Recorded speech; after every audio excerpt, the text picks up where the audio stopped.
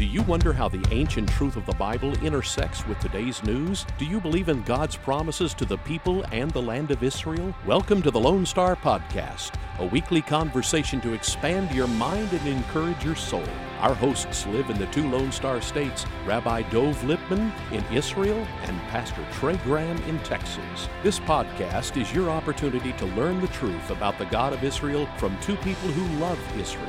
Please follow us on Twitter at Lone Star Podcast to learn when new weekly episodes are ready. You ready to be encouraged? Please join Rabbi Lipman and Pastor Trey Graham. We do welcome you to this privilege we have to study the Word of God together, and you can study the Word of God with us as Christians, as Jews who love the Bible and want to understand the truth of the Bible. And Rabbi, as we gather together via the telephone and via the internet and the radio to talk about the weekly Torah portion, in Hebrew it's called Parashah. It is a subset of the Torah, a subset of the Bible text that Jews have been reading together for about 3,000 years every week on Shabbat. Talk about the history and the mechanics and how this portion was divided up, and just explain the whole process. Well, there's actually quite a bit of history regarding all of this, and there were times in history when the portions were divided up differently, or they weren't divided differently. I should say they only read 1/3 of it per week and went through the full Torah every 3 years. But now we have a division into the 52 portions that are going back thousands of years to the times of our sages and the men of the Great Assembly, and even before that, ultimately going to Moses, but passed down from generation to generation. And every single week we read one portion. Every synagogue in the world, regardless of background, regardless of denomination, there's one portion that's being read, and we actually complete it every single year at the end of the holiday of Sukkot. At the end of the Feast of the Tabernacles, we have Simchat Torah, where we celebrate the completion of the entire cycle. And what's interesting is that each of the portions is actually divided to 7 parts. And there are some who actually have a custom of reading one of those parts every single day, and that way you get through the whole portion every single week. There are 5 books, as we know, the 5 books of Moses, and each one has somewhere around 11 or 12 portions, depending on the size of it, and they're very thematic in nature. The 5 books. They're divided up by themes, as opposed to the portions, which can't always be divided and might even interrupt the middle of a story going from one to the other. The books are very much divided and thematic in nature, as we'll see as we go through them. But that's the general background to the portions. And like I said, the realization that every place in the world where Jews are coming together on Sabbath morning, on Saturday morning, they're reading the same portion. It's a unifying factor. Everyone's learning the same messages, discussing the same topics, and it's a really powerful concept. And each portion has a name that comes from the first word or the first key word from each section. Talk about that. I look at the names and I always think to myself, well, it's just the first name of the portion or close to the first name of the portion. But there's tremendous significance that's placed on the name of the portion, where a lot more is read into it than it simply being just the first or one of the first names of the portion. And it somehow defines what is taking place during that portion. So we are going to begin this annual reading cycle that we call the weekly Torah portion, or the Parashah in Hebrew. And obviously we begin at the beginning of the Bible, Genesis chapter 1. And this Torah portion is called Beresheet. It is the name of the book of Genesis in Hebrew, Beresheet or Beresheet, and it means in the beginning, the first 3 words of the Bible.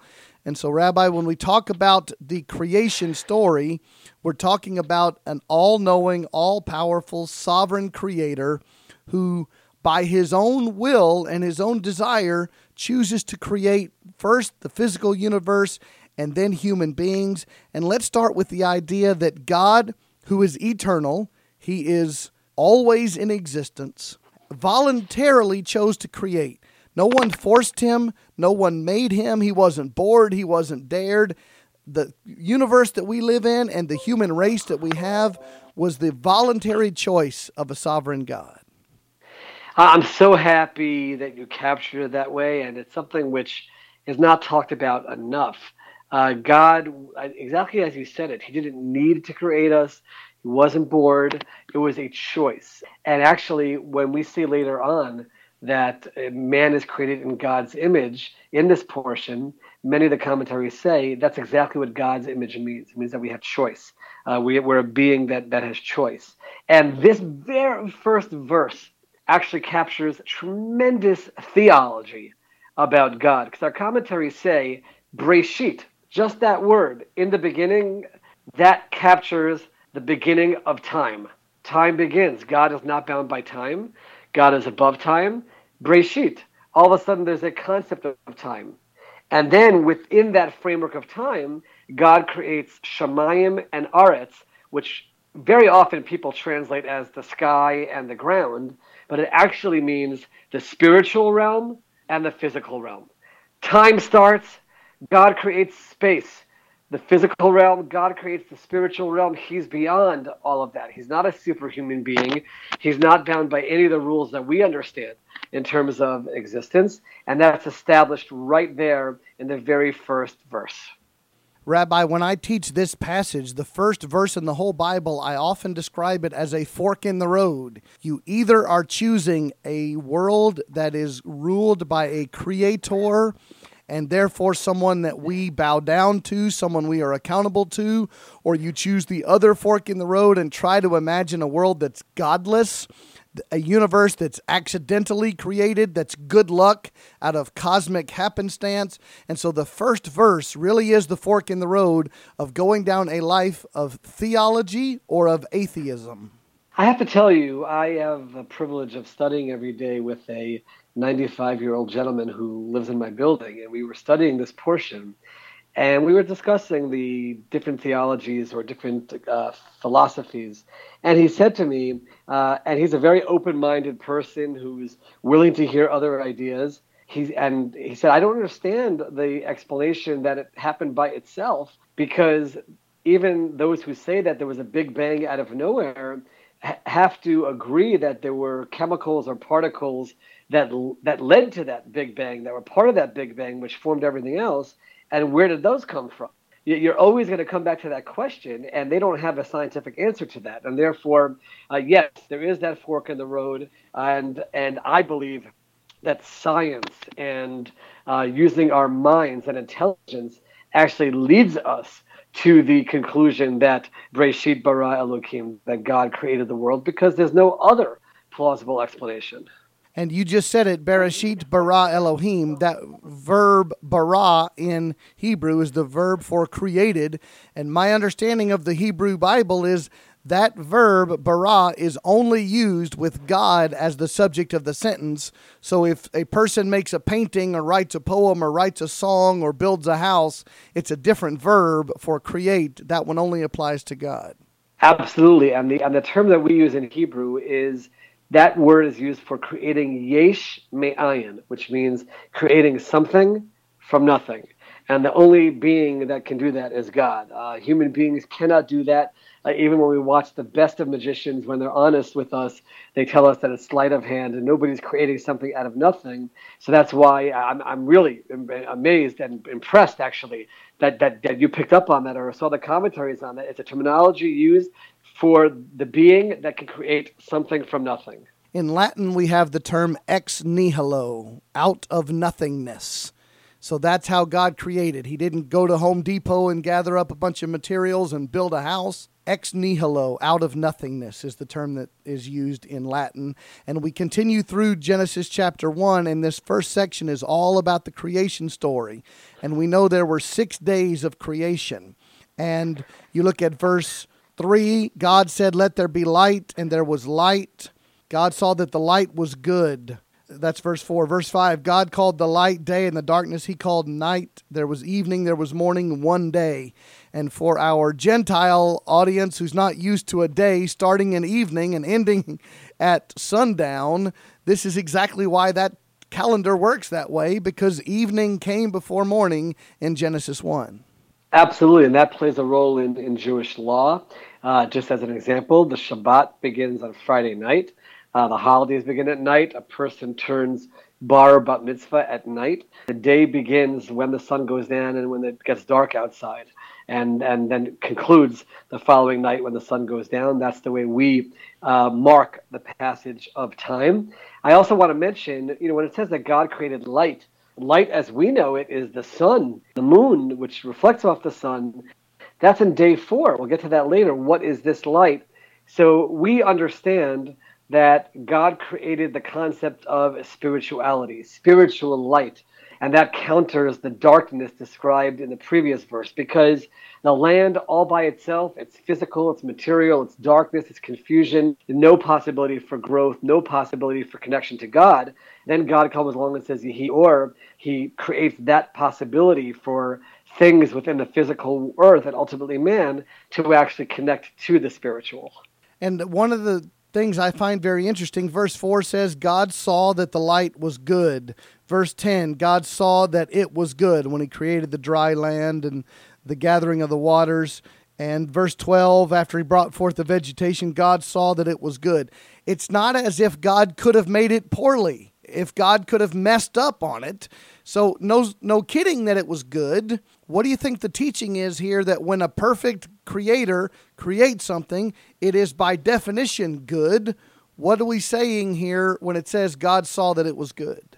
So most of the commentaries understand actually that good in this context means it reached its final stage. There was a process of creation, and then it reached a stage in which God was going to keep it. You'll notice that it's not going to say that about man, because man is a work in progress that continues throughout every human being's lifetime, as we'll talk about when man is created. But for everything else within the physical realm, right, the tree or the ground or anything else, animals and birds, they don't have a perfection to achieve in their lives, so they have reached their final state. And that's what we say it means when it says that God determined that it was good. It was in its position to keep its final place. Commentary on the idea of evolution and macroevolution, that one species turns into another species. One biblical argument against that is, in verse 11, it says, fruit trees bearing fruit after their kind. Verse 12, plants yielding seed after their kind. And so what happens is, it also says that in the animal kingdom, verse 21, every winged bird after its kind.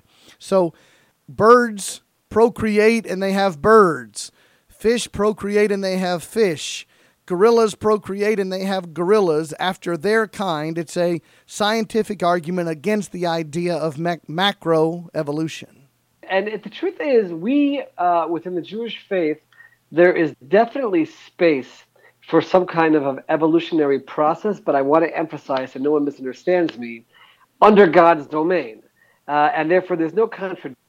If there's something which is found where there was some kind of a progression, we understand that it was under God's domain, and therefore that's fine. And the one exception to that, though, is the human being, which did not evolve from something lower, but it was a brand new being, Adam, when we get there, with a soul, and did not evolve naturally from something else.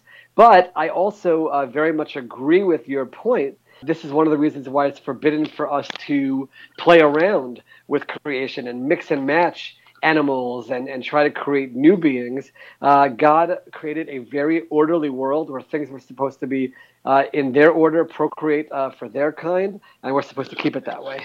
We get to Genesis 1:26, and we have a lot that we can talk about here.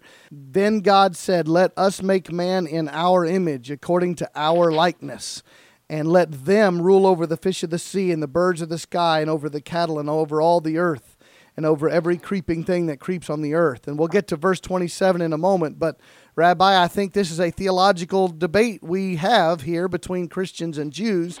We believe in what's called the Trinity. God the Father, God the Son, God the Holy Spirit, one God, Adonai Echad, but manifested in three ways. And so we say that when this verse 26 says, let us make man in our image with these plural pronouns, we believe there's a conversation going on amongst the Trinity here. For those who don't ascribe to the theory of the Trinity, who is the our and us in the verse? So the commentaries take two different approaches to deal with that. One is that God consulted with the angels And the question is, why does God have to consult? And the answer is he doesn't, but he's teaching us that no one should ever think that you're beyond consulting with those who are quote unquote inferior or those who are below you. There's always people to ask and get advice from and to be willing to learn from all. But the commentary which I really connect to relates to what I said a few moments ago, which is that it's God together with man. God creates a person, a human being, with the help of the mother and the father, but we're given our talents, we're given our skills, we're given the environment, but then we have to do something with it, and we have to turn ourselves into a man, into a human being. And therefore, it's the partnership of God together with the actual person who's created. That's the we will make man together. Verse 27, one of the most important verses in all of the Bible, God created man in his own image. In the image of God, he created him. Male and female, he created them. So we had the Latin of ex nihilo earlier. Now we have the Latin phrase imago Dei, in the image of God. This is the Lord who is sovereign, who is all-knowing and all-powerful and eternal, willingly choosing to give some of his attributes to mankind. We are not creator, we are creation, and we use in our church the term the communicable attributes of God. He gives us things that he can give us, that we can have, like love, mercy, grace, forgiveness, judgment, decision-making, things that he can give us. There are incommunicable attributes of God, like omniscience, like omnipotence, like eternality, like sovereignty. We don't receive the incommunicable attributes of God. We receive the communicable attributes of God, and that's what's meant by the Latin phrase imago Dei, in the image of God. Absolutely. And one of the things that we have to remember is God doesn't have an image. He's not physical. He doesn't have traits. People talk about image of God must be physical. So it clearly refers to character traits and things which we can try to be like God in how we act. And the first step to that is free choice. But then there's also the potential for real compassion, the compassion for mercy, all the attributes, and to be creators ourselves, which God certainly gives to us, and creators with a purpose, not just creators because it's nature, right? Animals also are creators and providers, but we're doing so with a higher purpose, and that's what makes it in the image of God. And very importantly, in the culture in which we live today, verse 27 says, male and female, he created them. And we have the whole transgender movement and gender identity questions and all of these things. I think, without being disrespectful to anyone who feels that they struggle with those issues, I think God clearly delineates male and female when he creates us. He creates us perfectly. He doesn't make a mistake. He doesn't make it an optional thing. And our world, I believe, suffers when we try to redo what God has already done. And I believe that's part of what's going on culturally with this transgender idea. Yeah, and it's possible that people are created with certain challenges, and I'm not in that position, so it's hard for me to comment about that. But you definitely see a very specific order in which God created the world, and as you said, it was very, very clear delineations. And I'll go further. We also talk about gender roles. It doesn't mean that one is superior and one is inferior, but there's no doubt that it was created with a purpose. You actually see it a little bit when you get to the curses after their sin in chapter 3, that they have very specific roles in terms of the way God wanted the world to function. It doesn't mean that we can't go beyond those roles, but we can't forget those primary responsibilities as well. And we can talk about that as we go further. Let's look at the end of chapter 1 of Genesis, verse 28. God blessed them and said to them, be fruitful and multiply and fill the earth and subdue it and rule over the fish of the sea and the birds of the sky and over every living thing that moves on the earth. I have given you every plant yielding seed on the surface of the earth, every tree which yields its seed, it shall be food for you, and every beast of the earth and bird of the sky. I have given every green plant for you. Verse 31 says, God saw all that he had made, and behold, it was very good. There was evening, there was morning, the sixth day. And we'll talk about Shabbat in the calendar in a moment. But this is sometimes called our assignment of dominion. We are not the creator, and we're surely not the creator of this universe, physical earth, but we are to take care of what God created. And we know that those who are rejecting a benevolent, holy, righteous creator God sometimes are predisposed to worship the creation. They worship the sun or the moon or the mountain or the river instead of the God who created those things. So we're never to worship creation, but we're to take care of what God created. There's a movement in Christianity that's called creation care. We don't try to ruin the earth and pollute it because God made it, but we don't worship it either.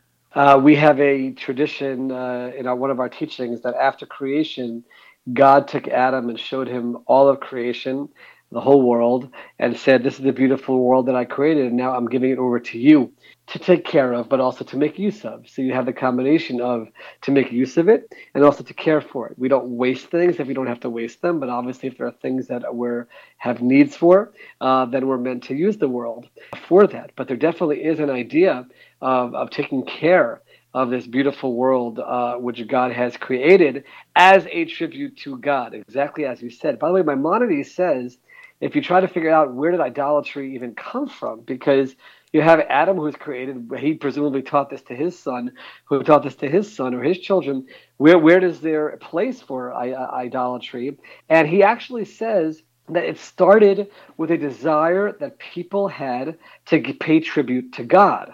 And they said, we want to pay tribute to God, so let's see. Oh, the sun is doing God's will by providing us with light. We'll pay tribute to God via the sun.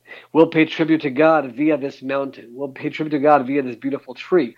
And the problem with that is through time, the message changes and people start worshiping the items themselves. And as we finish Genesis chapter 1, we could talk about it for many more hours, but let's remind ourselves of one final point. Every aspect of God's creation was beautiful. It was perfect. It was as he designed. But only one aspect of creation received that label, Imago Dei, in the image of God. The plants, the animals, the trees, even the sun and the moon were not given that label in the image of God. So human race has a different importance, a different value to God in his creation than everything else. And we have to see it that way. We have to see that the creation is a progression, getting to the point where human beings are created. And yes, the world was created for human beings, and everything else that's there is to enable human beings to accomplish their mission. This is an essential tenet within the Jewish faith, and I have to imagine that we share that with the Christian faith. And there are times, Pastor, where that's blurred a little bit. I happen to be a person who's been very active for animals in Israel and protecting animals from unnecessary suffering. But I'll never forget one incident. There was a terror attack where Palestinian terrorists sent a donkey filled with explosives to a school bus. And thank God it was stopped beforehand, and I believe it exploded. And PETA, People for the Ethical Treatment of Animals, put out a letter of protest to the Palestinians over the fact that they killed the donkey, and not even giving any thought to where that donkey was headed, ultimately human beings. We have to make sure that we have our priorities straight. And yes, there is no place for causing animals unnecessary suffering, and there is no place for just wasting things in creation, but to also recognize that creation is there for human beings. Now, as we continue with the Torah portion that we call Beresheet, covering Genesis chapters 1 through the beginning of chapter 6, we're now going to begin chapter 2 and the whole cycle of the earth and of mankind is established here. Chapter 2, verse 1, thus the heavens and the earth were completed and all their hosts. And by the seventh day God completed his work which he had done, and he rested on the seventh day from the work which he had done. Then God blessed the seventh day and sanctified it, because in it he rested from all his work which God had created and made. And Rabbi, I want you to explain to us the beauty and the gift of Shabbat in a moment, but let's start with the first thought here. God did not rest because he was tired, because he was worn out and he needed a break. He willfully chose to. So sometimes people translate Sabbath or Shabbat as rest. I like to translate it as cease, to choose to stop, because that's what God did. He wasn't tired. He chose to stop. Yeah, absolutely, Pastor. There's no way we can give physical attributes and qualities of being tired to a God who is beyond the physical. And it definitely means pausing and ceasing. And for us, it means the ability to take a moment out of our physical week and pause and focus on spirituality and focus on God and be like God in that way, that we don't do things all the time, but we can choose to stop as well. And that's empowering to know that we can live in a world where we're constantly doing, and then we can also choose to say, you know what, I'm done. I'm checking out. I'm focusing now on family, on spirituality. And that's what the Shabbat is supposed to be, in imitation of God, where it wasn't resting from the physical. So talk about how the Sabbath and the beautiful number 7, that really does set your week and it sets your calendar, and talk about how that is really the foundation of your lifestyle.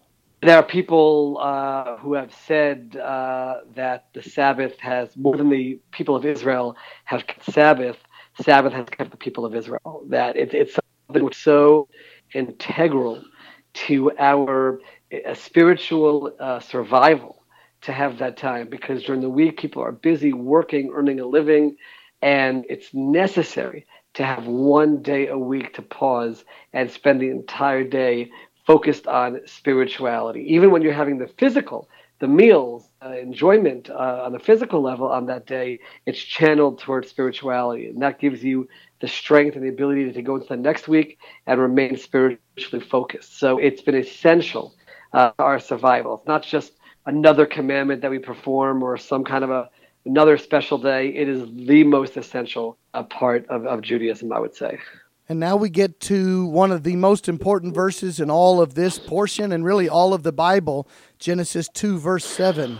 The Lord God formed man of dust from the ground and breathed into his nostrils the breath of life, and man became a living being. Again, not an accident of evolutionary good luck, but a willful decision made by God because he wanted relationship with us. He wanted fellowship with us. Adam, the word for man, comes out of the word Adamah, which means earth. And so that's part of who we are, how God created us in verse 7.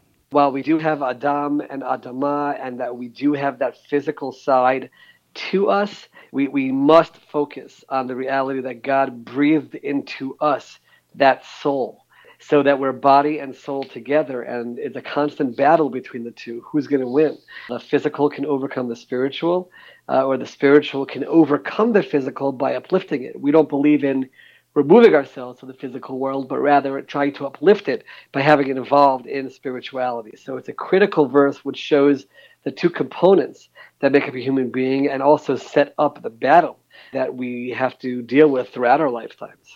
So we were created by God because he chose to do that. He breathed this ruach, this breath of life, into us. And it says in verse 8, the Lord God planted a garden toward the east in Eden, and there he placed the man whom he had formed.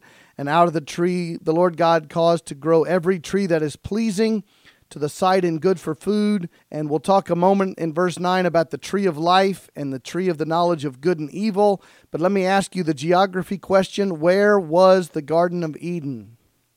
We don't know precisely, but most people, based on both this section and other assessments, say that we're talking about somewhere in Iraq, around the Tigris-Euphrates River, the Fertile Crescent, areas that are known to have been very lush. And that's where most of our commentaries understand that it was. And that is because of the names of the rivers here in Genesis 2. The first is Pishon, and then you have the second river, Gihon, and then you have the Tigris and the Euphrates in verse 14. And so that Middle East region, Mesopotamia, as it was called in the ancient world, is the estimated location of the Garden of Eden, but I think we all agree no one is certain about the exact location. And then you get to verse 15.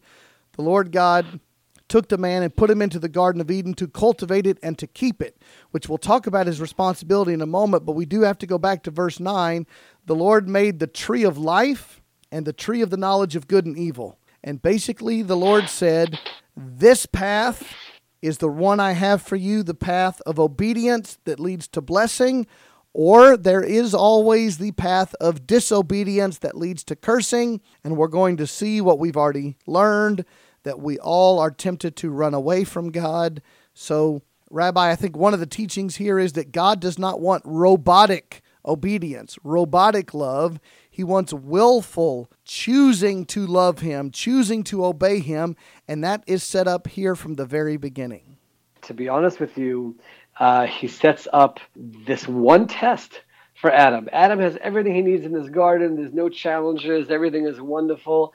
One test. I'm giving you choice. And He's setting up what life is all about, that we'll constantly have those choices in front of us. And God is telling Adam which way to choose, but he can choose. And there's something pulling at him the other direction. And it literally is a microcosm of life and everything that everyone has to deal with throughout their lives. And it's established right from the very beginning. And what was he to do? He was to take dominion and take command over the garden and be the steward of what God has created. Verse 16, God commanded the man, saying, "From any tree of the garden you may eat freely, but from the tree of knowledge of good and evil you shall not eat, for in the day that you eat from it you shall surely die." And that was that decision that man had to obey or to disobey, the calling to submission, the calling to obedience, which we'll get into in chapter 3. Now we get to another very important verse, which is 2:18. The Lord God said, "It's not good for man to be alone," or advantageous, or the best design for the man to be alone. "I will make him a helper suitable for him." Ezar is the word helper here, and Ezar is sometimes used of God as your helper in the Old Testament scriptures. So this is not your servant, this is not your maid, this is not your second-class citizen. This is someone there to complete you. That's the biblical design for husband and wife, and it's established equality. You often point out differences in roles, and we agree on that, but equality in the value before God, husband and wife. One of the great biblical commentators in the 19th century, Rabbi Samson Raphael Hirsch, actually points to the fact that if you go back for a moment to chapter 1, verse 27, it says that God created him but male and female is mentioned there already. And he basically says that that first being encompassed both male and female, and then God separates them, so to speak, and creates these two beings which complement one another. And he says that was to establish equality, that for the rest of time it's male and female.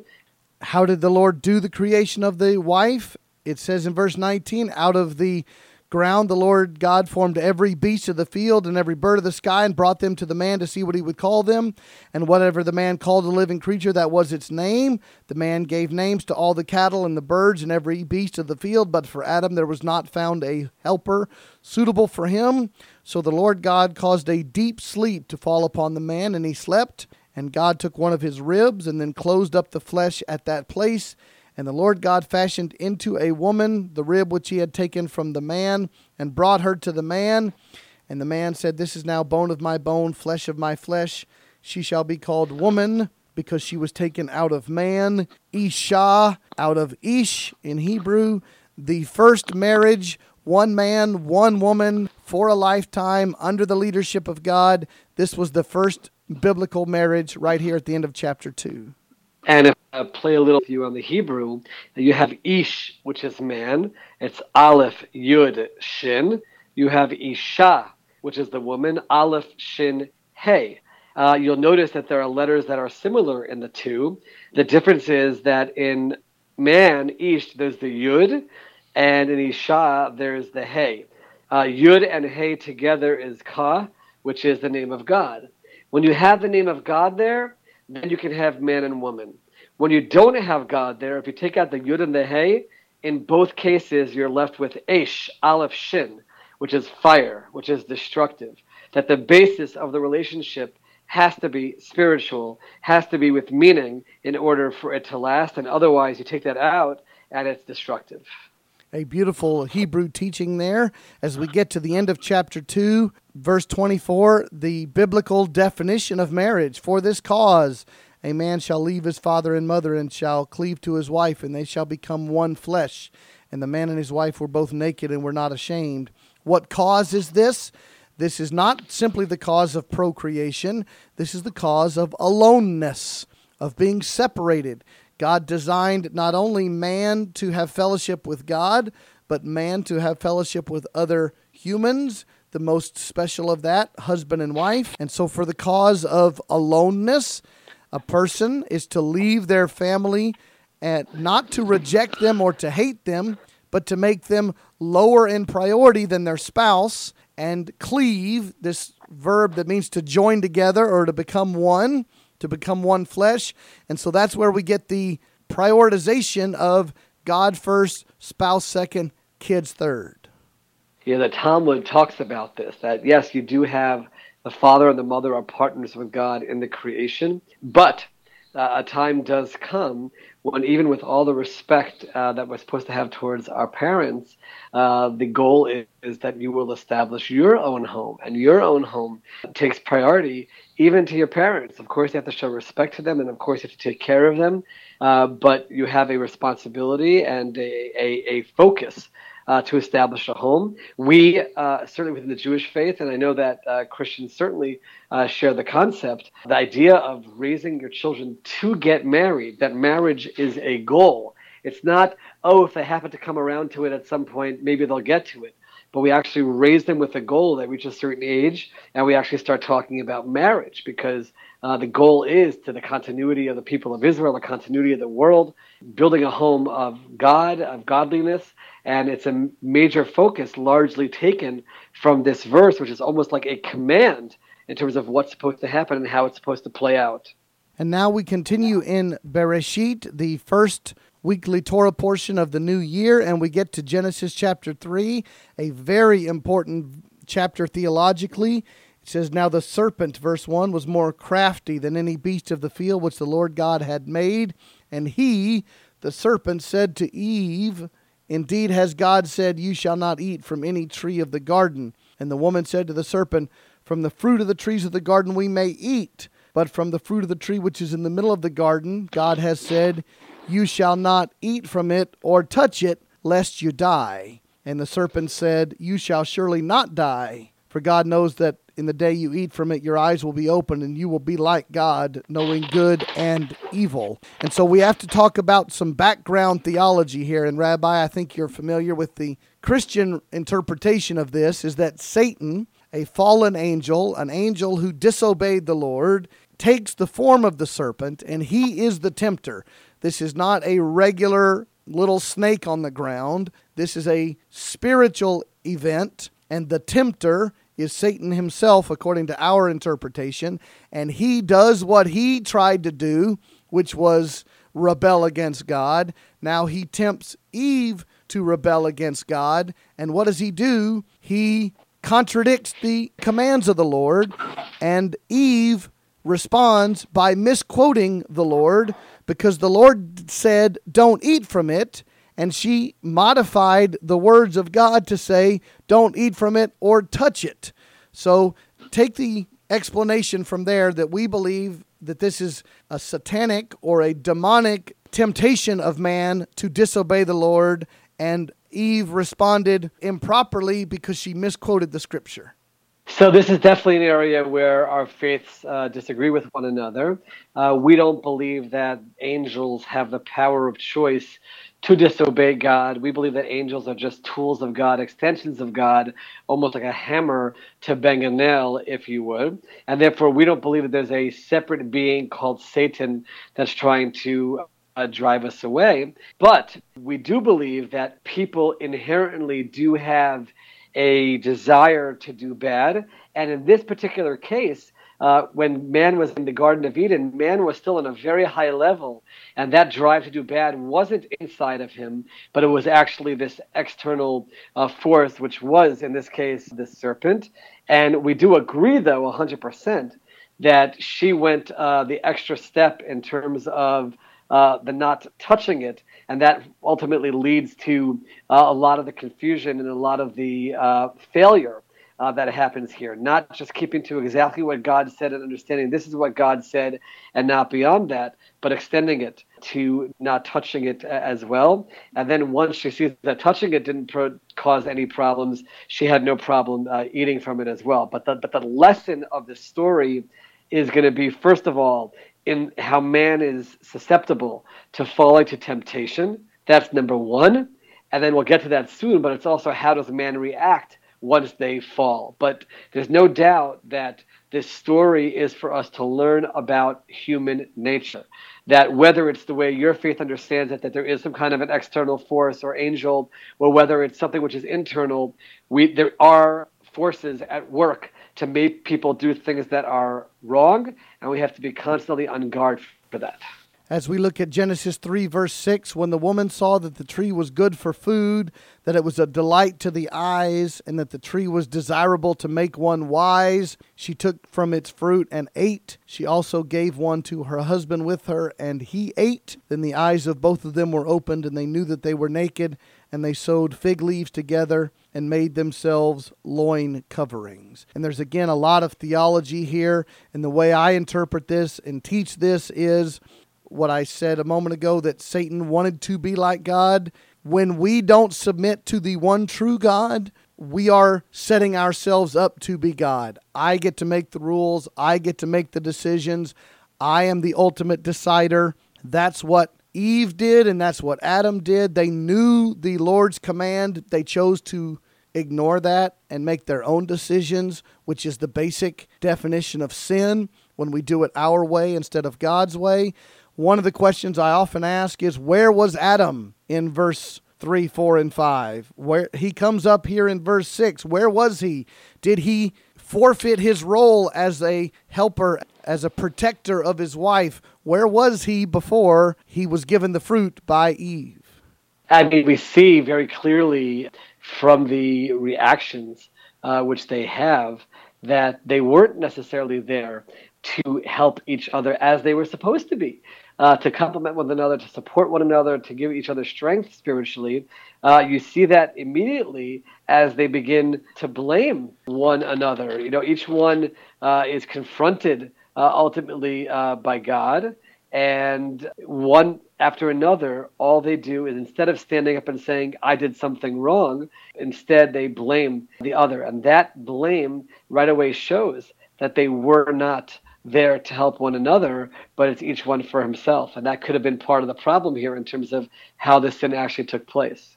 Well, and I find it sad and almost humorous. Verse 8, they heard the sound of the Lord God walking in the garden in the cool of the day, and the man and his wife hid themselves from the presence of the Lord God among the trees of the garden, as if there were other people that they could hide behind. There's two people in all of creation, like God's not going to be able to find them, but it shows the effect of the shame and the guilt they feel because of their disobedience. This is the spiritual loss that was caused by their disobedience. This is sin entering the world. And the Lord God, verse 9, called to the man and said, where are you? It's not because God was unaware or uninformed. It's because he wanted Adam to be honest and to admit his rebellion. And Adam said, verse 10, I heard the sound of you in the garden, and I was afraid because I was naked, so I hid myself. And God said, who told you you were naked? Have you eaten from the tree of which I commanded you not to eat? Again, not because God is unaware, but because he wants man to repent and to confess.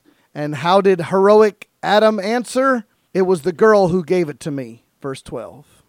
Yeah, right away with the excuses, right away with blaming her, and then she's confronted in verse 13, and she blames the snake. No one taking responsibility for what they've done wrong. And exactly as you said, when God said, Ayeka, where are you? He was also giving Adam a chance to analyze what has happened to me. Where have I gone? I have strayed, and opening up the possibility of coming back, because all God wants after we make a mistake is to confront it and to improve and come back. And that's all he was asking for over here. But sadly, Adam failed, and then Eve fails. And it certainly teaches us a lesson in terms of, again, human nature. And not only our susceptibility to sinning, but what our nature is like after it happens in denial. And the lesson is clear. first do everything we can to avoid sinning, but then if it happens, to confront it head on. Like King David says later on in the Bible, when he's confronted, he says, I have sinned to the Lord. That's what our response should be, instead of making excuses and instead of being in denial. We continue here in Genesis 3 and we get to the curses. Verse 14 says, the Lord said to the serpent, because you have done this, cursed are you more than all the cattle, and more than every beast of the field. On your belly you shall go, and dust you shall eat all the days of your life. And I will put enmity or hatred between you and the woman, between your seed and her seed. He shall bruise you on the head, and you shall bruise him on the heel.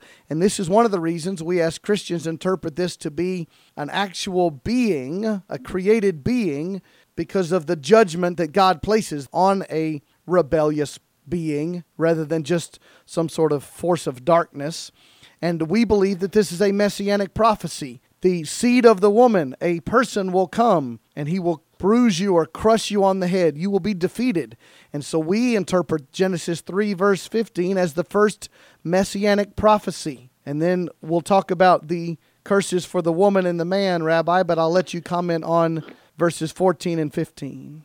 So the snake clearly was different than a snake that we understand it today, and it clearly was a being that had some kind of opportunity for choice of good and evil. And we focus very much on this the commentaries analyze the punishment. And I'll just give you one lesson that we learned from it. You would think that crawling on your stomach and eating the dust would be a blessing. There's food everywhere. Everywhere I turn, I have food. And the commentaries say that having food everywhere and not having a need to turn to God to help with your sustenance, that is a curse. The fact that there's not going to be any relationship with God and he's completely cut off from God, that's the ultimate curse that any being can have. And that's certainly one of the lessons that we can learn from this curse. Verse 16, the curse to the woman, the Lord said, I will greatly multiply your pain in childbirth. In pain you shall bring forth children. Yet your desire shall be for your husband, and he shall rule over you. Talking about marriage struggles and marriage arguments, I think, is what this is talking about. And competition for leadership is what that means. And then in verse 17, to Adam he said, because you have listened to the voice of your wife, and have eaten from the tree about which I commanded you, saying, you shall not eat from it. Cursed is the ground because of you. In toil you shall eat of it all the days of your life. Both thorns and thistles it shall grow for you. You shall eat the plants of the field. By the sweat of your face you shall eat bread till you return to the ground, because from it you were taken, for you are dust, and to dust you shall return. So, Rabbi, we interpret this to be, as I said, marriage struggles and relationship problems in marriage, and then the hard work, the toil, the struggle for man to provide for himself rather than being able to reap the abundant gifts and blessings of the Lord. Yeah, and we certainly have with the woman pregnancy and the pain of childbirth. We definitely have the difficulty, the challenges of rearing children and raising children, which all certainly is in effect. And then even if today we don't live in an agricultural society where everyone is farming, first of all, we do have people who are, but it's just the worry over earning a living and the challenge and the responsibility, which is certainly a focus of everyone's lives that we understand as this curse. Verse 20, the man called the wife's name Eve, which means living, because she was the mother of all the living. And now it says in verse 21, the Lord God made garments of skin for Adam and his wife, and he clothed them. Rabbi, I assume this means animal skin garments. So the first animal sacrifice ever performed in Genesis 3:21, God made the sacrifice of the animals to get their skin to make the clothing as a way to deal with the disobedient people. Yeah, so it's interesting. You go back, for a moment when they were, they were hiding and they were ashamed. They went into hiding over this, and they understood also that there was something wrong with their nakedness at that point. But we understand that he made garments for them. Commentaries actually say that it might have been actually from material of whatever the fruit was, which they sinned with. And it's sort of the idea of taking that which you've done wrong and using it in a corrective force. So we don't understand that it necessarily has to be from animal, but nevertheless, the idea that we correct that which we've done wrong, try to make it better, is certainly a lesson that we see here. As we come toward the end of chapter 3 here, we're back to one of these plural pronouns, Rabbi. It says, verse 22, the Lord God said, behold, the man has become like one of us, knowing good and evil. And now lest he stretch out his hand and take also from the tree of life and eat and live forever. Therefore the Lord God sent him out from the Garden of Eden to cultivate the ground from which he was taken. The Lord drove the man out, and at the east of the Garden of Eden he stationed the cherubim, these are angels, and the flaming sword which turned every direction to guard the way to the tree of life. So we see the punishment, the judgment of being excluded from the beauty of the Garden of Eden was a result of the sin of mankind. But again, Rabbi, as you know, we who are believers in the Trinity, we read verse 22, the man has become like one of us, and we see that there as well. And this presents the question for sure within Judaism and exactly what's referring to. And we certainly understand that it refers to the spiritual beings that were there together with God in the spiritual realm, not on God's level, but angelic bodies that were created. I don't mean bodies in the physical sense, but the angels. But definitely this idea that a major change has taken place. Something has really shifted.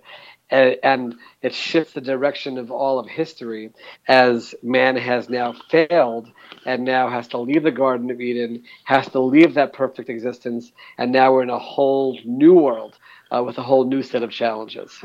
We are going to go to the first part of chapter 6 here in this first Torah portion, Beresheet, and we're in Genesis 4 now, and we have the new start, a world where Adam and Eve are living, but not in the intimate presence of God like they did before in the Garden of Eden because of their sin. So it's the more normal humanity that we are familiar with today. And it says in chapter 4, verse 1, the man had relations with his wife Eve, and she conceived and gave birth to Cain, the first human, natural birth, human being, Cain. And then it says in verse 2, she gave birth to his brother Abel. But then we get into their growing up years. In verse 3, it came about in the course of time that Cain brought an offering to the Lord of the fruit of the ground, and Abel on his part also brought of the firstlings of his flock and of their fat portions. And the Lord had regard for Abel and for his offering, but for Cain and for his offering God had no regard. So Cain became very angry, and his countenance fell. And we'll talk about the conversation in a moment, but explain to us, Rabbi, why was God pleased with one type of offering but not the other? Well, first of all, and your translation was very precise, it says that God turned to Hevel, or Abel, and his offering, to him and his offering, not to Cain and his offering. Because now we're going to beyond just the physical thing that the person brought, but also their intentions behind it. And the fact that Hevel brought from the best of what he had certainly indicates that he was really sacrificing for God, as opposed to Cain, who just brought from his fruits. It wasn't the best of his fruits, he just brought whatever he could find. And that reflects on the intention. God is not looking so much to the gift itself. You can have one person who gives the most expensive gift imaginable to the church or to the synagogue or to charity, and someone who gives much less. But there could be a higher level on the person who gives less based on their intent and based on what they are sacrificing. That's exactly what was happening over here, because Hevel bringing from the best indicated, and God saw his intention, and that's why it says he turned to him and his gift as opposed to Cain and his gift. So it says in verse 5, Cain became very angry because God had no regard or appreciation for his offering. The Lord said to Cain, why are you angry? Why has your countenance fallen? If you do well, will not your countenance be lifted up? And if you do not do well, sin is crouching at the door, and its desire is for you, but you must master it. Verse 8, and Cain told Abel his brother, and it came about when they were in the field that Cain rose up against Abel his brother and killed him. And we'll continue reading in a moment, but we are in generation number 2 of humanity, and we already have so much sin in the world that not only was Adam and Eve guilty of disobeying the Lord's command in the garden. Now we've got Cain and Abel, and one of them giving of their best to the Lord as an offering and one not. But we're all the way to murder, Rabbi, in the second generation of humanity. It's hard to believe, very difficult to believe that things could fall apart so quickly. But nevertheless, again, the purpose of the Bible is to teach us. And we have to learn from this how careful we have to be, that a simple sibling rivalry, which obviously was not so simple, can lead to such horrible consequences. And it's there for us to learn from and for us to realize people's nature in terms of desire for honor, competition, and to make sure that we steer away from that. And that's why it is so shocking to see that it happens, and hopefully from that shock we learn. The Lord said to Cain in verse 9, "Where is Abel your brother?" And again, this is just like chapter 3. God's not asking for information. He's asking for admission or honesty. And Cain said, "I do not know. Am I my brother's keeper?" And God said, "What have you done? The voice of your brother's blood is crying to me from the ground. And now you are cursed from the ground, which has opened its mouth to receive your brother's blood from your hand. When you cultivate the ground, it shall no longer yield its strength to you. You shall be a vagrant and a wanderer on the earth." And Cain said to the Lord, "My punishment is too great to bear. Behold, you have driven me this day from the face of the ground, and from your face I shall be hidden, and I shall be a vagrant and a wanderer on the earth, and it will come about that whoever finds me will kill me." And the Lord said, "Therefore whoever kills Cain, vengeance will be taken on him sevenfold." And the Lord appointed a sign for Cain, lest anyone finding him should slay him. Now, we first have to address that there was severe punishment for the taking of human life on Cain. Life is a gift made in the image of God, Imago Dei. We've talked all about that. But Rabbi, this leads to the question, Cain is afraid that somebody out there is going to murder me as an act of revenge for me murdering my brother. That obvious question is, who else is out there? And I'm not going to buy into the aliens or the other creation, non-biblically recorded creation. I think this has to be other natural-born sons and daughters of Adam and Eve. So there are definitely commentators that say that along with Cain and Abel, there were twin sisters that were born, and they actually point to some language in the verses to show that, because they had to be able to marry somebody to have children. So clearly there were other beings that were created.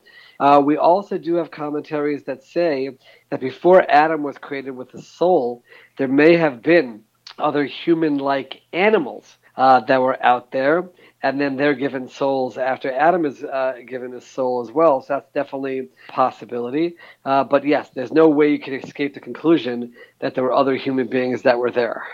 So the Lord said, "I'll protect you," and he put some sort of symbol or sign on him, and it says, "Whoever finds you you'll be protected from them." And then you get to verse 16, Cain went out from the presence of the Lord and settled in the land of Nod, east of Eden. Cain had relations with his wife. Well, again, as maybe uncomfortable as it might be, I think this has to be sisters of his first generation children of Adam and Eve, because I don't think there are other people out there. She conceived and gave birth to Enoch, and he built a city and called the name of the city Enoch, after the name of his son.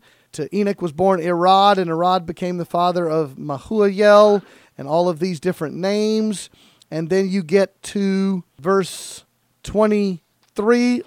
Lamech said to his wives, Adab and Zillah, "Listen to my voice, you wives of Lamech. Give heed to my speech. For I have killed a man for wounding me, and a boy for striking me. If Cain is avenged sevenfold, then Lamech 77-fold. And so, Rabbi, we're just a couple generations in, and the evil and the hatred and the disregard for human life is multiplying. It happens very quickly, and people fall into competitions with one another and all kinds of challenges. By the way, we do have a tradition that Lamech was blind, and his son Tubal-Cain used to lead him, and that they were one day Tubal-Cain saw Cain, and he thought that he was an animal, and he told his father to shoot an arrow, and it killed Cain. And then when Lamech realized that he killed Cain, he smacked his hands together and accidentally hit his son, killing him also. And then that leads to everything that we see in these verses where his wives are upset and everybody's upset. And yeah, you have the retribution that takes place. But yes, you definitely see a humankind which is prone to failure, prone to sin, and prone to ungodliness, very quickly spiraling away from the beautiful existence, the utopian existence in the Garden of Eden. Very troubling set of verses here at the end of chapter 4. We look at now a bit of good news in verse 25. Adam had relations with his wife again, and she gave birth to a son and named him Seth, for he said, God has appointed me another offspring in the place of Abel, for Cain killed him. To Seth, to him also was born a son. He called his name Enosh. These men began to call upon the name of the Lord, the last verse of chapter 4. And that appears to me to be an act of repentance and worship to call upon the name of the Lord. Yes, it's definitely a positive step of remembering God, of bringing God into our lives. By the way, in our tradition, many of our names include the name of God within it. Many of the prophets have names like that as well. And that's certainly an attempt at repentance or at coming close to God, of trying to bring God into our lives as opposed to what was happening until then. We continue through Beresheet, this first weekly Torah portion. Chapter 5 is all the names of the various generations of people, and many of them lived hundreds and hundreds of years, I believe, because sin has brought such evil into the world and pain for the human race that it's caused us to lose the ability to live so many long years. And you get to chapter 6, and this weekly Torah portion ends at chapter 6, verse 8. And so chapter 6, the beginning is included, and it's one of the strange passages in your Torah. It came about, verse 1 of chapter 6, when men began to multiply on the face of the earth, and daughters were born to them, that the sons of God saw that the daughters of men were beautiful, and they took wives for themselves, whomever they chose. And the Lord said, My spirit shall not strive with man forever, because he is also flesh. Nevertheless, his days shall be 120 years. The Nephilim were on the earth in those days and also afterward, when the sons of God came into the daughters of men, and they bore children to them. Those were the mighty men who were of old, men of renown. And we'll get to verse 5 in a moment. But Rabbi, the two interpretations that I've learned about this, some people try to take it and say the sons of God mean the priests, the religious people, the religious leaders, and they took normal human wives. Others say this is angels, angelic beings who somehow took on enough human traits to have physical relationships with human women, and the result are the Nephilim, the giants, if you will, and some people even all the way point to Goliath, giant, the Nephilim. So I'll ask you to respond to those two interpretations. Yeah, I think both of those commentaries that you gave are traditional ones in our faith as well. Either one, very complicated to understand, very obscure, very difficult, but clearly something was happening that was going wrong, and things weren't happening according to plan. But we definitely accept both of those possibilities. And again, something about it is off and is leading to the spiraling away from God that we see taking place leading up to the story of Noah. We'll read the story of Noah next week, but he is introduced here in the last few verses of this week's portion. Chapter 6 of Genesis, verse 5, the Lord saw that the wickedness of man was great on the earth, that every intent of the thoughts of his heart was only evil continuously. And here it is, Rabbi, what I think one of the saddest verses in your whole scripture. The Lord was sorry that he had made man on the earth, and he was grieved in his heart. Really sad, really difficult. And again, God is not a human being. We're giving human qualities to him so that we can understand. But either way, the concept that man has fallen so far from God is tragic. And sadly, you ask ourselves, have we learned from it? Generation after generation, we see different societies following in suit and not staying to God and clinging to God the way He has demanded. And the one good thing we have going for us is we don't have total destruction as a result. But in terms of our actions, I think you could say God would feel the same way in our times as well. And the last two verses, verse 7 says, "The Lord said, I will blot out the man whom I have created from the face of the earth, from man to animals to creeping things and to birds of the sky, for I am sorry that I have made them." Verse 8, "But Noah found favor in the eyes of the Lord." And of course, we'll talk about the ark and the flood next week. But Rabbi, we can't say that God made a mistake, that He messed up, that He created mankind, and now He says, oh no, I did something wrong. So the disobedience of the Lord that He knew would happen, He is not all-knowing if He's surprised by the sin of the generations of people. But He loved us so much and wanted us so much, He created us with the ability to sin, and when we do, it breaks His heart, but He's not surprised by it, and He's not at fault for having created us. Absolutely. And again, that leads us to try to figure out exactly what these verses mean. But that first premise is the starting point, that God is all-knowing and there are no surprises and He doesn't have human emotions. And then we just have to try to figure out how to deal with these verses, which, throughout the Torah, throughout the Bible, God is functioning, as it were, within time. And it's difficult to wrestle with that concept of a being who is beyond time, also limiting Himself and functioning within time. But that's part of what we have to try to grapple with and understand, but with that peg in place, that He is above time. That first word of the portion that we had, Beresheet, He created time, and therefore He doesn't function within time. We have come to the end of Beresheet, the first weekly Torah portion, a very long portion, 5.5 chapters, covering Genesis 1:1 through 6:8.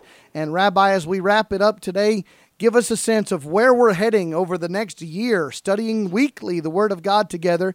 Give us a preview of where we're going. Most of the portions that we're going to study are not going to cover 1,000 years as this one does, but certainly sets a tone for us in terms of how each portion is packed, lessons to be learned from the various verses as well. And the starting point for us is Beresheet, which is the creation of the world, creation of man, and most importantly, the struggles of man. The Bible is a book which teaches us about struggle, about how to deal with struggle, how to overcome struggle, how to try to prevent struggle, how to connect to God and come back to God once we have failed. And all of that, relationships with others, relationship with God, all of that is covered in Beresheet and really sets the tone for the rest of the Torah. Rabbi, it's a great privilege to study the Word of God with you, my friend. I say Shabbat Shalom. Thank you. Shabbat Shalom to all.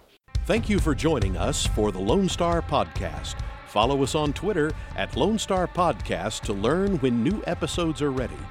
Please join Rabbi Dov Lipman and Pastor Trey Graham next time to expand your mind and encourage your soul. May the Lord bless you and draw you to Himself this week.